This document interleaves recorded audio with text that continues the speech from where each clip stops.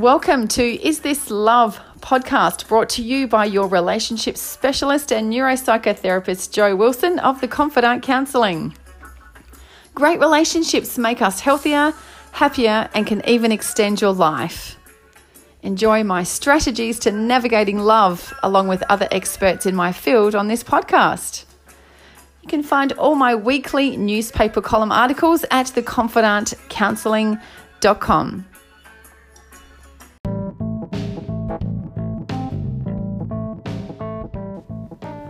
As promised, my next installment on the wonderful world of relationships, happiness, and the brain. This podcast is called Love and Light Up Your Brain. So you've got to love the fabulous findings about the brain that explains joy and fulfillment. Recent social neuroscience research reveals a specific pattern of brain activity occurs when you perform kind acts for others. When your folks asked you to play kindly when you were little, they were setting your brain up for success. So if you were to hand over $100 to someone in need without expecting anything in return, the limbic region of your brain would go bing. Okay, so it won't actually make that sound, but it'll reflect activity. You've been compassionate. Furthermore, your medial prefrontal cortex and your temporoparietal junction would also likely want to say something like, nice one, if it could. Okay, so there's so much to be explored in this field, but you can't ignore these findings about the warm fuzzies your brain and body experience when you're benevolent. There was also this really cool study published in Science, conducted through the University of Oregon about neuroarchitecture and altruism.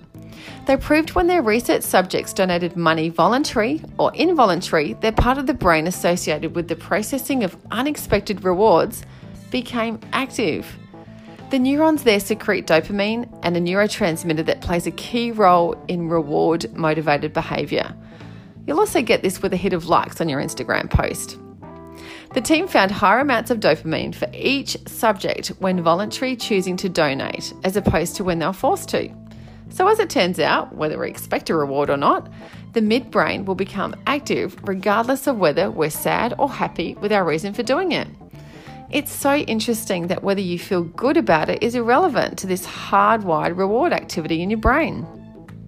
So now that we know that the brain changes according to experience, activities like focusing and contemplating giving can cause it to grow and change.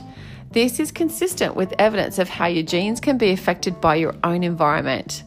It makes absolute sense. You can practice and train yourself or your children to be gracious and helpful for health reasons. The downstream effects of healthy brains to our body is an exciting current field of exploration. So the bottom line, find health and happiness by actively seeking opportunities to give and support others in your daily life. If you've got children, create rituals in your family that inspires regular contributing so it's just a natural, enjoyable part of their culture from a young age.